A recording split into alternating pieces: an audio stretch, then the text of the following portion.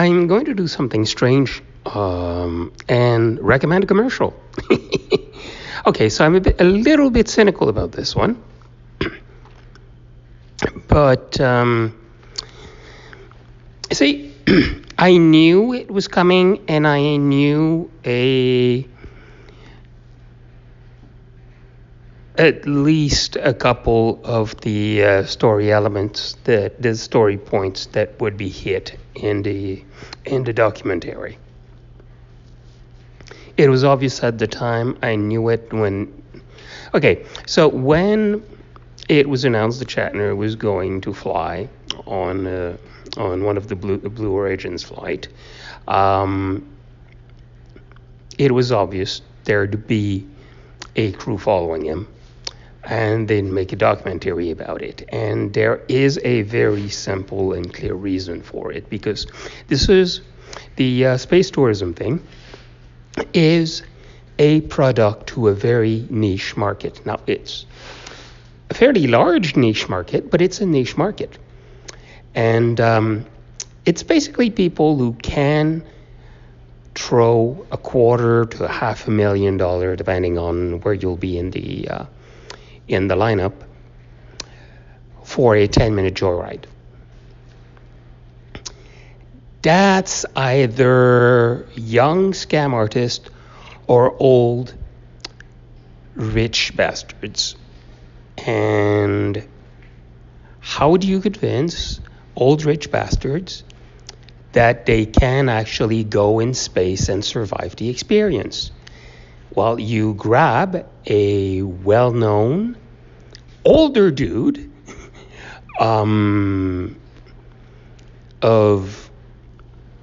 acceptable health without being a strange example of conservation, and get across the message that, hey, if you thought it was cool when NASA sent people into space, here's your chance. It's not quite the same thing, but you can get a ride. You can take a look. You can experience weightlessness for reals. And that's basically why Shatner was doing this job. Now, the documentary is fun. There's a couple of nice touches. There's a few good bits of video. Note that there's not a lot of outside view, because that's kind of the product they're selling. It's not offensively done. As I say, I'm a bit of a cynic, and I saw it coming, so I'm forgiving the thing, but it's not. It's really not offensive. It is kind of cool. I'm hoping the background stuff is real.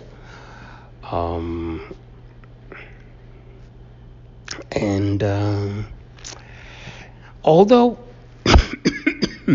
like, space tourism, as in going for joyrides just across the Kármán line, is honestly pointless. But what is not pointless is the experience we get, we as in humanity, because Blue Shepard, the actual rocket, keeps going. And that is the important part, because when that thing can turn around as easy as an airliner can, then we can do stuff with space. I mean, we can pull off a few things already, but that's the key. That's the technologies we need. That's the excuse for the space shuttle, until it went sideways in design. It's a long, complicated thing involving spy missions and all kinds of weird stuff.